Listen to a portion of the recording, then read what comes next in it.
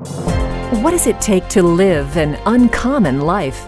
Here's Super Bowl winning coach Tony Dungy with today's Uncommon Life Challenge. In April of 2010, a good friend of mine died suddenly and unexpectedly. Kelly McGregor, the president of the Colorado Rockies. Kelly was only 48 years old and the picture of health. In fact, friends who knew him as a player in the NFL would joke that Kelly looked like he could still play if he wanted to. Kelly's wife, family, and friends could make no sense of their untimely loss and questioned how something so tragic could be part of God's overall plan for the good of those who love Him.